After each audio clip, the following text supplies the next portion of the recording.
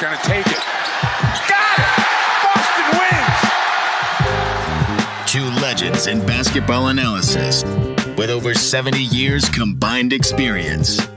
This is the Bob Ryan and Jeff Goodman podcast. NBA, some college, a little bit of everything. You know, what can I say? But it wasn't going to happen here with him. I was okay with it because it wasn't about talent, I didn't think. All right, let's get right to it. All right, welcome in another edition of the Ryan and Goodman podcast. We'll take you through some of the biggest ongoings over the past week.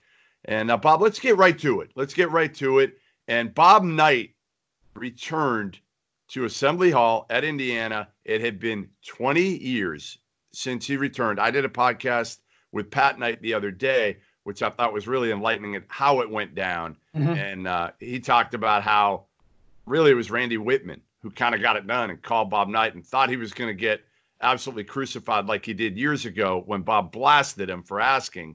But this time, Randy had a few beers. He called up. He put the phone away from his ear, was expecting to be blasted. And instead, Bob Knight said, "Do you think anybody will actually show?" And they showed. And he's revered there in Bloomington. He moved back a few months ago, and that also aided this to happen when it did. What's your perception of Bob Knight? Is he the guy that got run out of Bloomington, or what's your thoughts on him as a human being, as a coach? I devoted a chapter in my book. I had 6 profiles of people. 4 of them were Celtics, people oriented. The 5th was Chuck Daly, who I had a relationship that dated back to 1969 when he came to Boston College. And the 6th was Robert Montgomery Knight. I did not know that. Because I did have an on and off, fascinating, undulating, roller coastery relationship with Bob Knight, as I'm sure did so many. That could describe their relationship as you never know from one day to the next where you stand. Okay. And mine dated back from 1976. My summation of all this is, like so many people, I've seen the good side. Yep. I've seen the humorous side. I've seen the charitable side. I've seen the magnanimous side. I've seen the brilliant intelligence side, in addition to go with the bullying and the nonsense, And my take is that if he would only he holds everybody else accountable, but not himself. I think that's a standard viewpoint. Yep. And I wish him well. But here's the thing: this whole thing with the stubbornness to not go back, to just not do it for the 1976 championship. Yeah. That's the one he should have done it for. Absolutely. Yep. Bury the hatchet. Stop being. You're not bigger than this. This is. They want you there. You deserve to be there. This is the last undefeated team. We all know how much it means to everybody involved, right? So, and it's sad. It's sad, Bob, that it had to happen with Bob Knight looking the way he did. Well, right? Now we know. Sure. Now he's 79. We know he's had public displays that he's not in the best. Displays, not in the best way. Let's just put it that way. And it's too bad he waited so long, to put himself on public display in this regard. Here's what I was concerned about, and I'm going to shut up at the moment, which is I assumed that the way he was going until he came back and did and showed this gesture, or maybe even by the time when I first heard he went back to Bloomington, that was a shock. Yeah, that was in October. And then he went to a baseball game or something. Yep. Okay, that he would die embittered and perhaps even friendless. And it looks as if maybe this is an indication that's not going to be the case. And for that, I'm glad. 100%. And that's what Pat said. Pat said, listen, what this does is it not only allows all the former players now to not have to feel like they're crossing the picket line to show up I love games, that. right? I mean, it's true. They couldn't go back. That's a great one. I love that. That's good. Oh, and I know how much. I know Quinn Buckner. I know what he thinks. I know how much he. Oh, they love him. Loves Coach Knight. I know how many. The best thing. I know you didn't listen to the podcast, but the best line Pat Knight had was, I think, the day before. Bob looked at it, and Pat was worried that he was going to bail all week, so he flew out. Pat lives in Vegas. He flew out on like Monday. Ceremony's not till Saturday. Oh wow! And every day he's worried. He's calling Quinn Buckner. He's calling Whitman. He's calling everybody to make sure. And the day before, his dad, he says, "Dad, you still good with this?" And Bob looks at him and he says, Yeah, on one condition. Are there going to be any assholes there? Pat says, don't worry. If there's going to be the assholes, I'll take care of them. And it was good. Pat was great. It was a podcast that if you have not listened to, I'll go check it out. You really should. Plenty podcast. It was one of the best I've ever done. Not because of me. Really, Pat just went on and on about how they got to this place, what it meant for his father, what it meant for him as his son. It was really, really good because Pat Knight, kind of like his dad, there's absolutely no bullshit with him whatsoever, Bob. I mean, the way it ended, long before the actual firing, long before the hey Knight, and Knight going off and up. Yeah, it was the last several years. When you would encounter them in the tournament at Indiana, not necessarily Texas Tech, when you would encounter them in the tournament, you could absolutely tell that their season, they just wanted to get it over with every year. Yeah, they would. The end of the season was a relief, and when they lost, he couldn't coach. He couldn't coach the way he wanted to those kids either, Bob. Listen, he couldn't coach today. I mean, I asked Pat. I said, "Who's the coach in college that your dad always said was closest to him, or who do you think was close?" And he said, Tom Izzo. No doubt, Tom Izzo. But could Tom Izzo today, if he came into college basketball, coach the way he coached? No, he's built up that equity where he can do it now, and every kid coming in knows how they're going to be coached. They're not going to Michigan State unless they know, hey, you know what? He's going to jump me. He's going to coach me old school. Yeah. Well, I'm glad he did it. I'm glad, I just. Anyway, I'm just glad he did it. He's so fascinating. He's one of the most interesting characters that any of us have ever dealt with. And own worst enemy is like, that's his, probably should be on his tombstone. I was my own worst enemy because he created situations that did not have to exist. And I have seen, I'm telling you, the people, some of the stuff that the hilarity. I mean, but this night in Indianapolis in '92, I wrote about it in Basketball Times. Was an amazing night. But with Knight, but that was, if people could have seen that night, they would have a different opinion of him. But he made sure that it was, always going to be done his way. Always. But one of the things he told me that night, he said, and it's interesting that he chose Purdue, and we all know that he had a friend he did like Gene Cady. That night he said, people don't realize I got a lot of friends up in Lafayette, which doesn't mean that somebody living in Fargo or in Belmont, Massachusetts. But if you live in Indiana, wow, that's a revelation. Yes, I think he was probably overstating his case of how many friends he probably had in West Lafayette. I think Gene Cady has been a friend probably after they retired. I'm not sure how friendly they were when they went toe-to-toe at that point. All right, you mentioned he was his own worst enemy. You know who else is his own worst enemy? James Dolan. James Dolan and the New York Knickerbockers are their own worst enemy. All right, we'll try to sum this up in two parts, what has transpired in the last week. I'll give my part of it, and then you can move on to the other train wreck. So they hired Leon Rose as their new president, incoming president. Leon Rose has run CAA for years as a sports agent, represents the Devin Bookers, Karl Anthony Towns, I think Mike Conley now. I thought I saw his name, which baffles me. But anyway, he was going to bring over a guy named Worldwide West, William Wesley, who I've known for a long time, who's kind of this mythical figure in some respects. Because to me, he is, because I've never met him, but I'm so well aware of the mythology surrounding Walter. Yeah, somebody wrote a story years ago. He's the most powerful man in sports or basketball. It's a bunch of bullshit. He actually had some juice years ago, Bob. He hasn't really had much juice over the last 5 years. But basically, this guy who sits in the front row in a lot of sporting events is very close to Calipari because of their relationship through DeJuan Wagner. Okay, DeJuan, who played for Cal at Memphis. He's from Camden, New Jersey. So is Wes. He worked at a shoe store in Camden, New Jersey, coming up when he was younger, blah, blah, blah, blah, blah. But he's been this guy who, again, supposedly has juice. He was close. He's tight with Nike, Michael Jordan when he was younger, then LeBron. And then they had kind of a falling out with LeBron. So Leon Rose went to CAA. Wes went with Leon, but Wes was in with LeBron and Rich Paul in that group, and they went their way.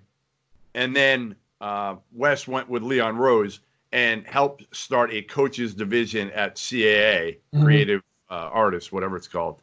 I should know. I was represented by them for years till I got rid of them. But whatever, CAA. And Wes really didn't get any coaches. He had like Tibbs. He had like Mike Rice, the former Rutgers coach. That was nice. Yeah, I mean, he had a bunch of okay coaches. And now he's supposed to go with Leon Rose to the Knicks, right? It's out there. He's going to go with them. And then Shams Charania, who works with me at Stadium, tweeted out last night that Worldwide Wes is no longer going to the Knicks. And everybody said, oh, my God, Knicks fans are all worried. And I tweeted out, no, this is by design because Worldwide Wes, and I hate to call him Worldwide Wes, I call him William. Okay. Because I just don't want to give him the satisfaction of giving him more juice than he really has. Because I don't think he's got much over the last few years. Anyway, he can do whatever he wants if he's not affiliated with the Knicks. If he's affiliated with the Knicks, he has restrictions. Oh, yeah. He can't talk to college players. He can't talk to high school players. He can't talk to the high school players, the coaches. There are all sorts of restrictions. You can't talk to a kid in college until they declare for the draft. So if he did these things, they could be fined or whatnot. Now he can run rampant and do whatever the hell he wants and talk to everybody. That's why he is not going to join the New York Knicks, because they understand Leon Rose he's far more valuable when he's not on the payroll officially. He'll be on the unofficial payroll. That's all. So he'll be okay. I just want to understand, make it clear. Okay, that makes sense. Now let's get to Mr. How do you pronounce his name? Soute, Soute. I don't know. Some marketing dude, right? Yeah, more than that. What happened?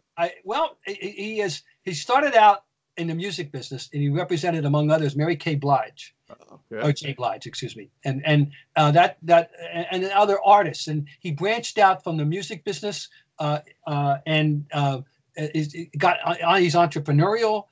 He's had his fingers in all kinds of different stuff, and he's here as a brand. He was hired before Leon Rose, right, as a branding guy, and he's compared himself to Drake, didn't he? So, yeah, he's talking about Drake. Toronto has Drake, and the Knicks have me. Oh, really? Who the hell are you? Well, he's a born and bred New Yorker. He's 50 years old, born in 70, and he grew up with when because he was little. He doesn't remember. He can't say he saw Clyde and Walt and Bradley and everybody. He saw Charles Smith. He saw Charles Smith miss the layup. Yeah, that's what he saw. But that he grew up when he was a tot, the Knicks were great, And anyway, so he's heard all those stories anyway. Anyway, he wants to restore the glory. He believes in the glory of New York. He believes his rhetoric includes that this is the Mecca of not just, Who hit him over the head, Bob? Who hit him over the head that he believes in this?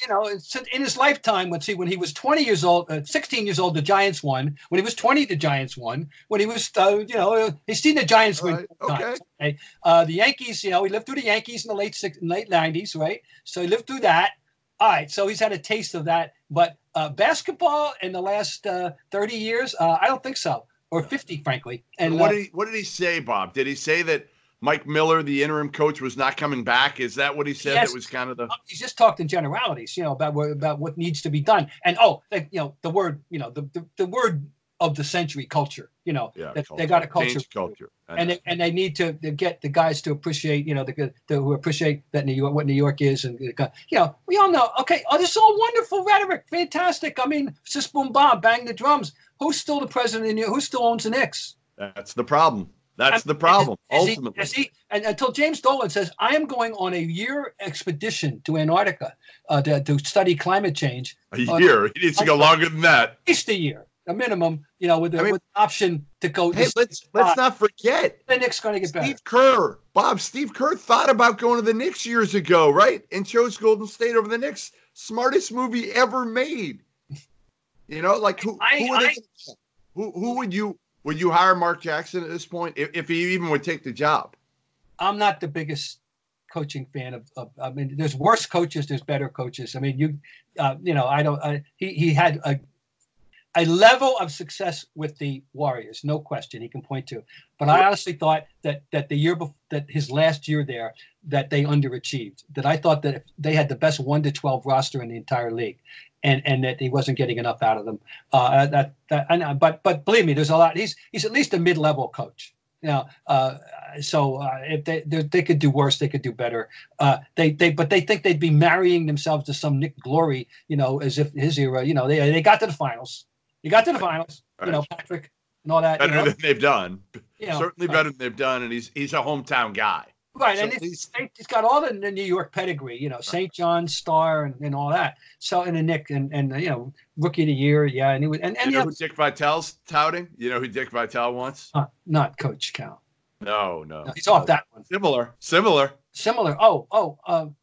Come on, he wants to bring Pitino back. Oh, Rick, of course. Oh my God. Oh yeah, he's been beating the drums and tweet for Rick. No, but you can't. I don't think you can sell Rick. Do you think you can? Can't. Listen, Cal and Pitino don't fit in the NBA. They can't change. They're still about Cal and Rick, and that doesn't work in today's NBA.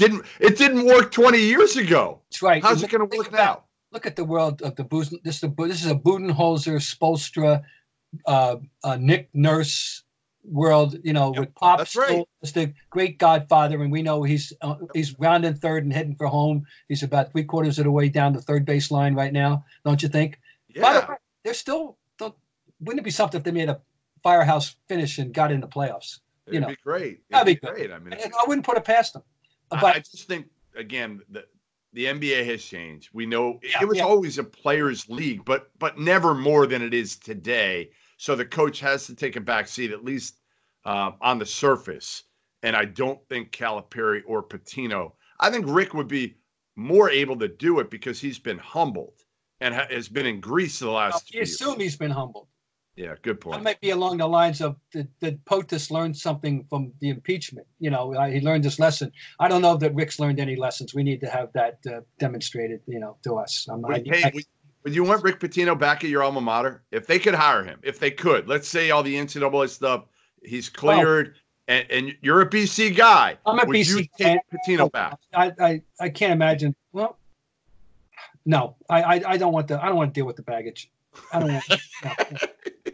No. I mean, they need to upgrade. I understand that, and we know he can coach. And boy, wouldn't that be a full cycle thing since he started? He's an elite coach, Bob. Bob, how many better coaches are there out there than Rick Pitino as a coach? Right. Oh, not many. You don't need much more than this one hand to enumerate. The problem at Boston was you gave him carte blanche to do the personnel stuff, and that was a train wreck. Oh no, and then usurping Red's title was unforgivable, and we're still waiting for the farewell press conference he promised. By the way, when I don't think he get it. Maybe he'll get a comeback press conference. Yeah, right. He comes back to Boston, Coach BC. Then he can address the Celtic issue from 2001 and have closure. That's right.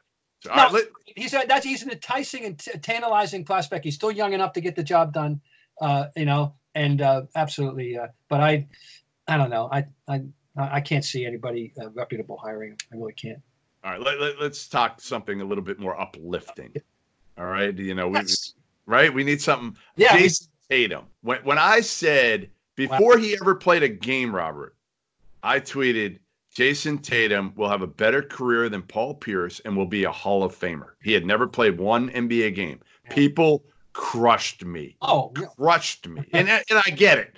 Listen, I get it because they hadn't seen him play, 100+ times like I had in person between AAU, high school, and at Duke.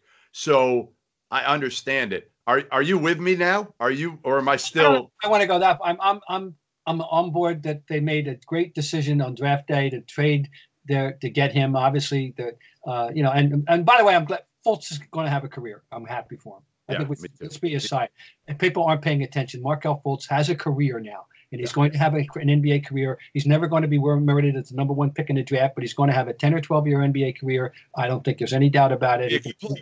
Yeah. So I mean, I'm happy because what happened to him was sad, and I'm glad he can resurrect himself. Now, Jayson Tatum. Jayson Tatum is the big thing that step up this year. A couple things, just assertiveness. As a rookie, the thing that caught my eye the most as a rookie, Jeff, was that extraordinary first step. His going to the basket and then he got away from it last year. But the whole thing was off kilter for them last year. He never, Jaylen Brown.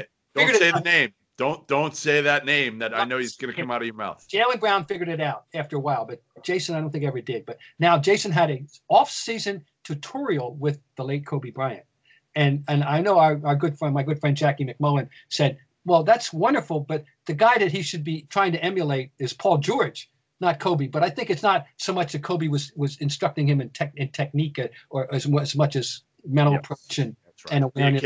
Yeah. And I think that's what he picked up from Kobe and Bryant. But people don't know this outside the outside world. But he spent a lot of time with Kobe last summer, and he has clearly benefited from it. The big thing up this year everybody's talking about is defense. He's upped his defensive game. Brown was the one who had the defensive calling card from the start. He had to learn how to shoot better, blah, blah, blah. And Tatum was the other way around. That's a formidable forward duo. And they're still in there. Brown is like the graybeard at 20. And Tatum is player of the week. He made the All-Star team. How about the back-to-back? They had players. They both made player of the week. Yeah. But the Tatum is he's making you look good, Jeff. Your prophecy is now starting to take some shape. Yeah, I know he's got a long way to go. I get all that, and obviously you've got to win, you've got to sustain it, you got to do it for a long time.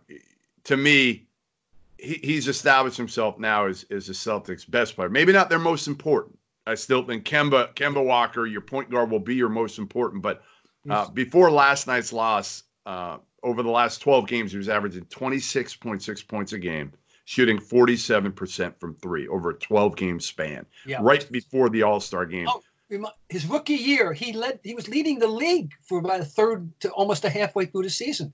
And last year, everything went, just fell off. But here's the difference. His rookie year, they just put him on the right wing and had him stand there as a three-point shooter, and nobody guarded him. Because coming out of Duke, he wasn't known as a – I have fun with him all the time. I said, listen, you couldn't shoot from three before you got to the NBA, and you couldn't guard a lick. And he laughs, and he's like, I was better defensively than you give me credit for. I'm like, fine, you were better maybe the second half of the year at Duke, but you weren't like you are now. And that's really a testament to him. He's a smart kid. It translates onto the court. He's long. He's athletic enough. So I think all that plays in. If you give effort with all those, like Andrew Wiggins, and we're going to talk about Andrew Wiggins in a minute in the trade. Andrew Wiggins has the physical abilities to be not a good defender, but an elite defender. Jayson Tatum has some of those same abilities, but again, and I think he's much a higher IQ player than Andrew Wiggins. So when you put it all together, it's really 95% of it comes down to effort. Do you want to be a great defender? Right. And Tatum, that's what he's done. No, I think he's dedicated himself to being a truly great all-around player, and they're benefiting him and wonderfully from it. No, there's nothing not to like this year about Jayson Tatum. Yeah, he's been tremendous. Gets the All-Star berth. I think it'll be the first of many. And as I said, in 10 years, I don't know how many years it's going to take for people to agree with my proclamation before he ever played. I get it was being a little bit. I don't know. I don't know if it was one of those maybe it was a hot take. You could see it. You could just see the talent, the character, all of it. The fact that he could score at all three levels. And the part that I think we're starting to see a little bit now, Bob, and I've talked to him about it. I said, like, when I first saw you could pass the you-know-what out of the ball. And I know he's been more of a scorer at Duke and over the last couple of years in Boston. But he could be that. That's not the first thing that comes to mind is passing. Right. No, you're right. Yeah. But he can be that too. He can average 4 assists a game. He's averaging 3 this year, and it's still early, especially playing with the guys that he plays with now. It's not pound it like Kyrie was doing. Now it's move it. We got to thank our sponsor for today's show, and that is Indeed. When you start your hiring process, you may have questions. Will you find good applicants to choose from? What about education experience? How will you know you've made the right hire? Indeed is here to help. Millions of great candidates use Indeed every day to find their next opportunity. You can post a job in minutes and use screener questions to help create your short list of applicants, and you can do that fast. Also add skills tests to your job post so you can be confident in your applicant's abilities. Their library of more than 50 skills tests ranges from industry-specific skills like accounting to general aptitude tests like critical thinking. Indeed gives you the smart tools to make hiring decisions quickly and to be confident that you're making the right hire for your team. Post your job today at Indeed.com and get a free sponsored job upgrade in your first posting. That's Indeed.com. Terms, conditions, and exclusions apply. Offer valid through March 31st, 2020. When they're on their good nights, when they're playing right, they move the ball as well right now as anybody. They move it, and that's the big change from Poundorama, so it's been good. He has a chance to distinguish himself in another way. He could become, if he is, because the greatest player ever to come out of St. Louis. And who's the greatest player ever to come out of St. Louis? Would be my candidate for that, JoJo. Yeah. JoJo White's from St. Louis, Vashon High School. Yeah, great high school. Okay, that's where JoJo's from. And I would say he's the Hall of Famer. JoJo's the leader in the clubhouse as the greatest player that I know of. Maybe somebody can, yell at me about you forgot about Mr. X, but I'd go with JoJo. But I think Jayson Tatum, by the way, I think he's highly aware of this. From something I remember picking up on a couple of times of the stories that have been written about him. He's very proud of coming out to St. Louis. And I think he's highly aware of the fact that he might become the standard of excellence of the fine city of St. Louis. Very interesting. Very interesting. All right, let's go to Andrew Wiggins, D'Angelo Russell, the big trade that happened in the past week. And Wiggins goes from Minnesota to Golden State. Minnesota, that's been awful, had to make a move. And they unloaded Wiggins' contract, which looked like it couldn't be unloaded. I mean, it was a bad contract. They paid him a lot of money too early. So when you talk to a lot of people close to that situation in Minnesota, they will say they gave him the money too early so that then he didn't have to guard. He didn't have to. He'd already got his money. You rewarded him and said, hey, we're going to give you whatever it was, 100. I don't remember how much. He's got 122 left, 4 years at 122. You gave him this deal before he had really earned it. You didn't make him work for it, especially in the defensive end. So Wiggins to Golden State, Bob, I love it. And I'm not a Wiggins guy at all because I think Wiggins is mentally soft. I think he plays up and down to the levels of his competition. I don't think he defends at a high level when, again, as I mentioned, he could. But now the expectations are different in Golden State. All he's got to do is be a guy, and he's going to be held accountable, from Steph to Draymond, who have completely different styles, to Steve Kerr, who knows how to push the right buttons with people. I think this is the ideal situation for Andrew Wiggins to be successful. And he's never going to be a Hall of Famer, in my opinion. But he can help him win another championship or two. This trade makes excellent sense for both sides. Wiggins going to the Warriors, who are building for 2020-21, 21-22, etc., and are not remotely worried about how many W's they get this year. It's not, and everyone, and they know that everyone understands that, and that's this is their gap year, whatever. We all know who's coming back. We all know, what they're thinking about for that. And he will benefit from, I'm going to use the C word on you, the culture of the 49ers. Oh, it's true though. Even the 49ers, the culture of the Warriors. It's going to rub off on them. And you think Draymond is going to let him loaf? No. Come on. No. They're going to get, and Wiggins is the type. Draymond's going to crush him, and Wiggins is just going to look at him with that expressionless stare, and Draymond's going to get so upset. And that's what I'm saying. I think the difference in personalities there, it's going to find a way to work for Andrew Wiggins and get him motivated more nights than he's been motivated. And part of that is winning, right? I mean, winning should help, and playing in meaningful games more consistently than in Minnesota, where you're just looking to get your numbers. But I love this, and Minnesota, I don't think it makes much of a difference. Maybe they're better because Russell can score and help.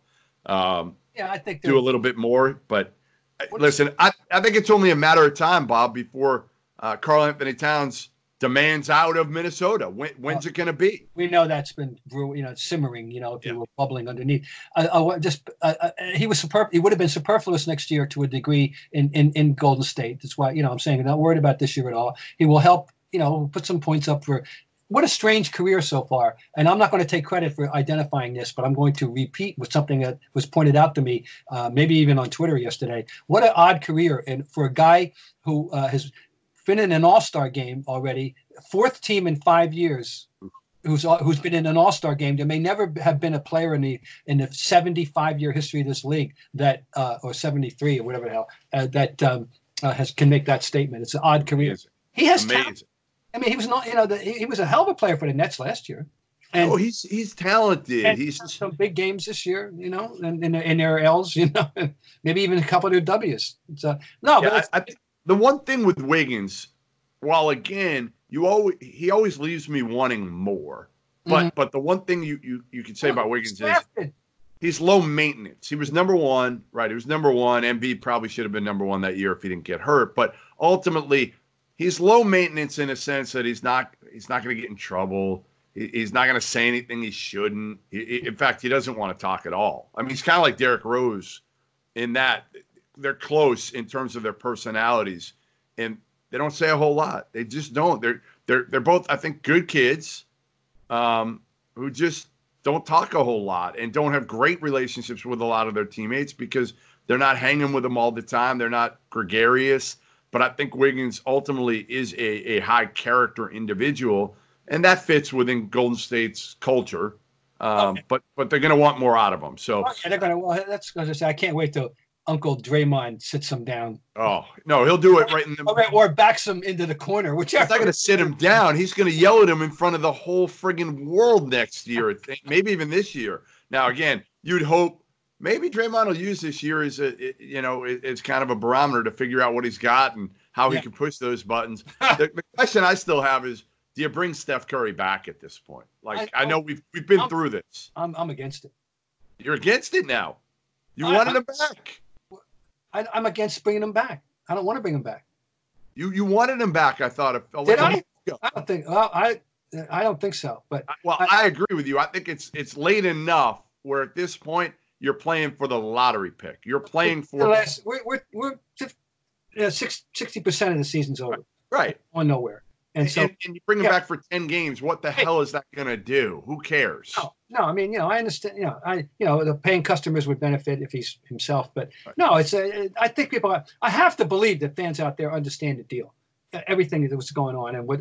They know. They know.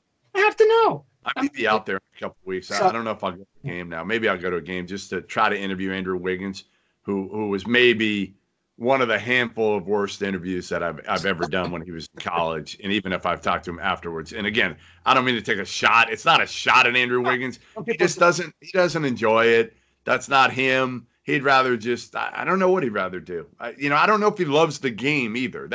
That's part of my question with him. Does he love the game enough? I can enumerate a few of those stories for you over the years. That it's people assume that they all are as passionate about the game as we are, and the answer is most of them, but not all of them. Some of them they are uniquely gifted and they understand it where the talent can take them, and it's a way to make a living. But on their off nights, they're not watching the game. I mean, I'm telling people don't understand this that these people are out there in the game. And any sport. I'm not talking about basketball. This is any sport whatsoever. Yeah. I just got to get two things going a little off my one before we close or think about closing.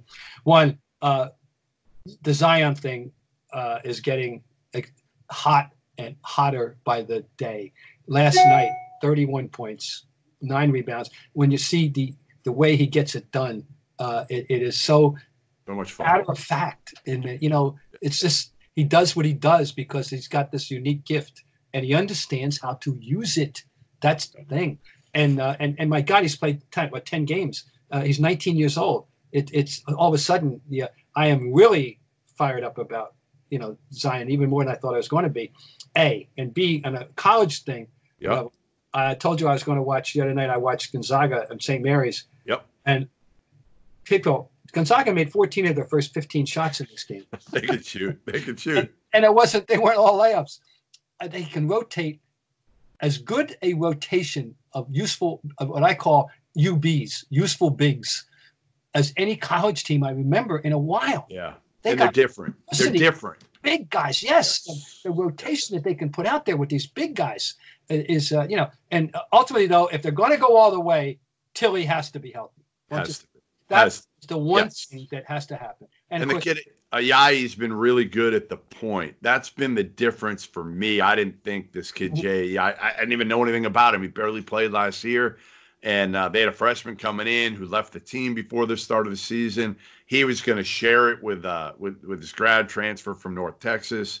And ultimately, Ayayi's been the difference. But you're right. Without a healthy Killian Tilly who can stretch the floor, who gives him a big down low, he can just do everything. He's smart. I agree with you. And as far as Zion is concerned, 9 games, averaging 21 and 8 in 27 minutes a game. And my saying is always going to be with Zion.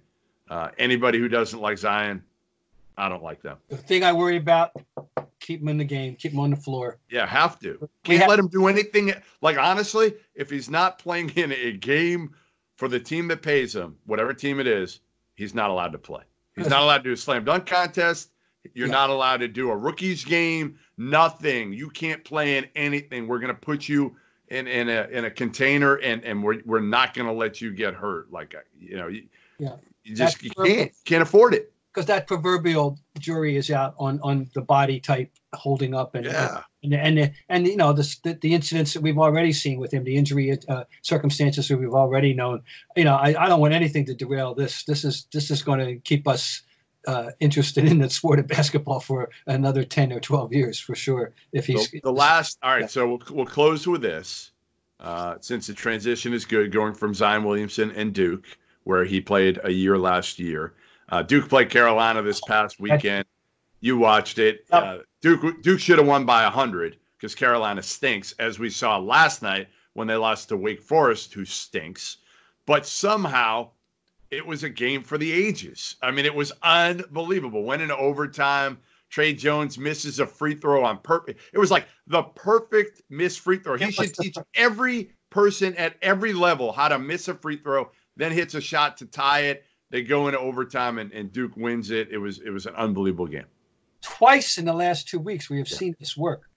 There was another one that was controversial in the NBA about whether he came out, the guy who banged the ball off the front of the rim. Left too early. Left too early. The thing about this one was he angled it off to the right where he could go after it and go and get it in the traffic. That was astonishing. No, it's always been the way. You never would have thought. The only way we've ever seen it work in the past is to loop it up, our high arc, hit the back rim, and hope that an ensuing tip in or melee, you get a putback. But this worked twice. It's worked. A game changer, Bob. It's a game changer for the missed free throw. Everybody's going to have to work. Every high school, college, you got to start working on it now. But this kid is so smart. That's honestly not a great shooter. But a great he took shooter. Over the game. He had 15 straight points in this game at one point. He could score. Trey Jones. He can really score. All right. So my question wasn't to dissect the game with you. My question was to dissect the rivalry. Oh. They're 10 miles apart, Duke and Carolina. People fight about whether it's Duke or Carolina, Louisville or Kentucky.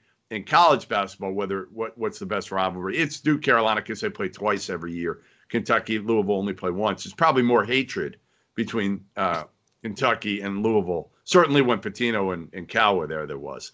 Give me your best rivalry. You've covered Red Sox, Yankees. Yeah. You've probably gone back to some other ones. I'm trying to think of what else. Alabama, Auburn, football. I'm trying to think of what else I'd put up there. I mean, Lakers, Celtics back in the day. Ohio State, Michigan, those people always tell you that's there for sure. But the one that Alabama Auburn does intrigue me because that whole business with Coomer's Corner and the tree and all that just put the whole thing on another level. And some of the stuff, I'd like to I bet Paul Feinbaum, best of calls to Paul Feinbaum during the Alabama Auburn week would be a real bestseller, don't you think? No doubt. No, there's plenty he's got to hang up on. There, one I grew up with a little bit was Villanova St. Joe's. Okay. Very good Philadelphia, a Big Five rivalry. That was a good one. I was thinking about high school rivalries I grew up with too, with but Trenton Catholic, Trenton High, but that was in the 50s. But we'll move along. What's your best rivalry? What is your number? You're going with one rivalry that's number one in sports history. What is it? First of all, I think the college ones supplant the pro ones. So the best one I know of in my lifetime is the Red Sox Yankees in terms of professional sports. But the Dodgers and Giants, going up when they were still in New York and Brooklyn, there were some amazing things, including an umpire getting attacked at home plate, George Major Kurth one time, including having the manager, Louis DeRocher, during the All-Star break in 1948, leave the Dodgers to go to the Giants. I'm sure that went over real well. I remember that. I remember hearing about it. But and all kinds of stuff that happened. But I think here's the thing I kept thinking of during the game, and he was doing the game. Jay Billis was doing the game. Yep. Jay Billis, Duke, 86. Jay Billis, whose promo they ran all week about Duke, Carolina always delivers, right? And I had that voice ringing in my head even while I was listening to him broadcast the game. Is he beaming? Is he preening? If he didn't pull a peacock on people and say, "Didn't I tell you?" After that game, when by no way should it have been a game with Duke who they are, Carolina under 500 entering that game on merit. Now, if Cole Anthony hadn't gotten hurt, that wouldn't have been the case, right? They would have. Yeah, I mean, he makes them better. 9 instead of 10-11, but they would. They definitely wouldn't be under 500. Right? No, they'd have a chance, I think, if Cole Anthony had been hurt all year to make the NCAA tournament because it's that bad of a year. The bubble's that weak right now. But I mean, again, it just goes to show you there's always something. I mean, Austin Rivers hit a big shot years ago. There's always something in that rivalry. There are rivalries that bubble up and have a short term and we don't know. You are aware of one. I know you saw it, and I became aware of it a couple of years ago. And that's Cincinnati and Xavier. Yeah, it's great. Right, intra-city rivalry, and that's a venomous rivalry, is it not? Yes, and those are the best rivalries in my opinion. That's why I said Louisville, Kentucky, when they were both at the top, and you have Pitino and Cal who hated each other. Now it's like Calipari and Chris Mack. They don't really know each other. It's just different when you have the managers, the fan bases, even Cincinnati Xavier. It was venomous, even more so when they got in the fight years ago when Chris Mack was coaching, Mick Cronin was in the other side. You had Sean Miller and Cronin who hated each other. I feel like Red Sox Yankees hasn't been that way for a while because you don't hate the Yankees players like you used to. No, you're so right. How can you not like Aaron Judge? Right. He's so likable. You gotta love the guy. I mean, I never disliked Jeter. I thought Jeter was. Oh, Bernie. You couldn't hate Bernie Williams? Bernie with his guitar. I mean, right. Bernie. No, the last hateable, if you're a Bostonian, the last hateable Yankee player, was it like Paul O'Neill? No, I'm thinking about Nettles, that group, the Nettles, the late Thurman. Oh, you hated them. Yeah, you hated them if you're. Reggie could be obnoxious, in the eyes of people if you're not. I think like Paul O'Neill. Yeah. But I didn't have, I was. But no, that's not about that. No. Another edition of the Ryan and Goodman podcast. We covered a big, wide landscape today, Jeff. We did. We did college. We did NBA. We did a little bit of everything. We got the NBA All-Star game coming up, so I don't know how much time we'll waste on that. If you figure out that format in the fourth quarter, let me know. Listen, I covered that where they took it from the basketball tournament. This guy, a local guy, Jonathan Mugar, he came up with this. Well, he helped come up with this fourth quarter thing. I still don't know what the hell it is. I don't know what it is. You got to, at a certain point in the fourth quarter, they kind of freeze it. And first team to get to a certain score wins. That's when the game ends. Bob Ryan hates it. What I want is international versus USA. That's what I want. Yeah, they should do it now. That's the game I want. Because you know what? They'd actually play for something there. There'd be some level of pride for both teams. You're absolutely right. Bob, that's actually a great idea. I don't know how many people have talked about it. And you'd have to look at how many international players. The problem would be that there would be fewer all-star designations for for the Americans, than 20 instead of 24, you can only have 12. But that would be the best game we could have right now. That would be the most interesting game. The one that would stoke the most interest by far to me would be international versus USA. We'll talk about that more next week. I think we should hit on that a little bit more. That is intriguing. I'll count up the amount of international players that are in this game, and it might be too few. It might only be a handful, I hate to say. So it would be hard to do it because you're right. You'd be taken away. It would be so motivated. It would. No, it would be way more fun in a sense because, honestly, the game itself has kind of become irrelevant. I went a couple years ago in New Orleans. We can talk about it next week. It upsets me. We'll hit it next week. When it was a game and there were some damn good ones, and I lament the fact that these generations that succeeded have allowed this game to become. It's only because the players have treated it the way they treat it that we've got to this state, and I think that's lamentable. So, and there you have it, Robert. We'll talk about that next week on the Ryan and Goodman podcast. There you have it. Legends in basketball analysis with over 70 years combined experience. This is the Bob Ryan and Jeff Goodman podcast. NBA, some college, a little bit of everything. What can I say? But it wasn't going to happen here with him. I was okay with it because it wasn't about talent, I didn't think. All right, let's get right to it.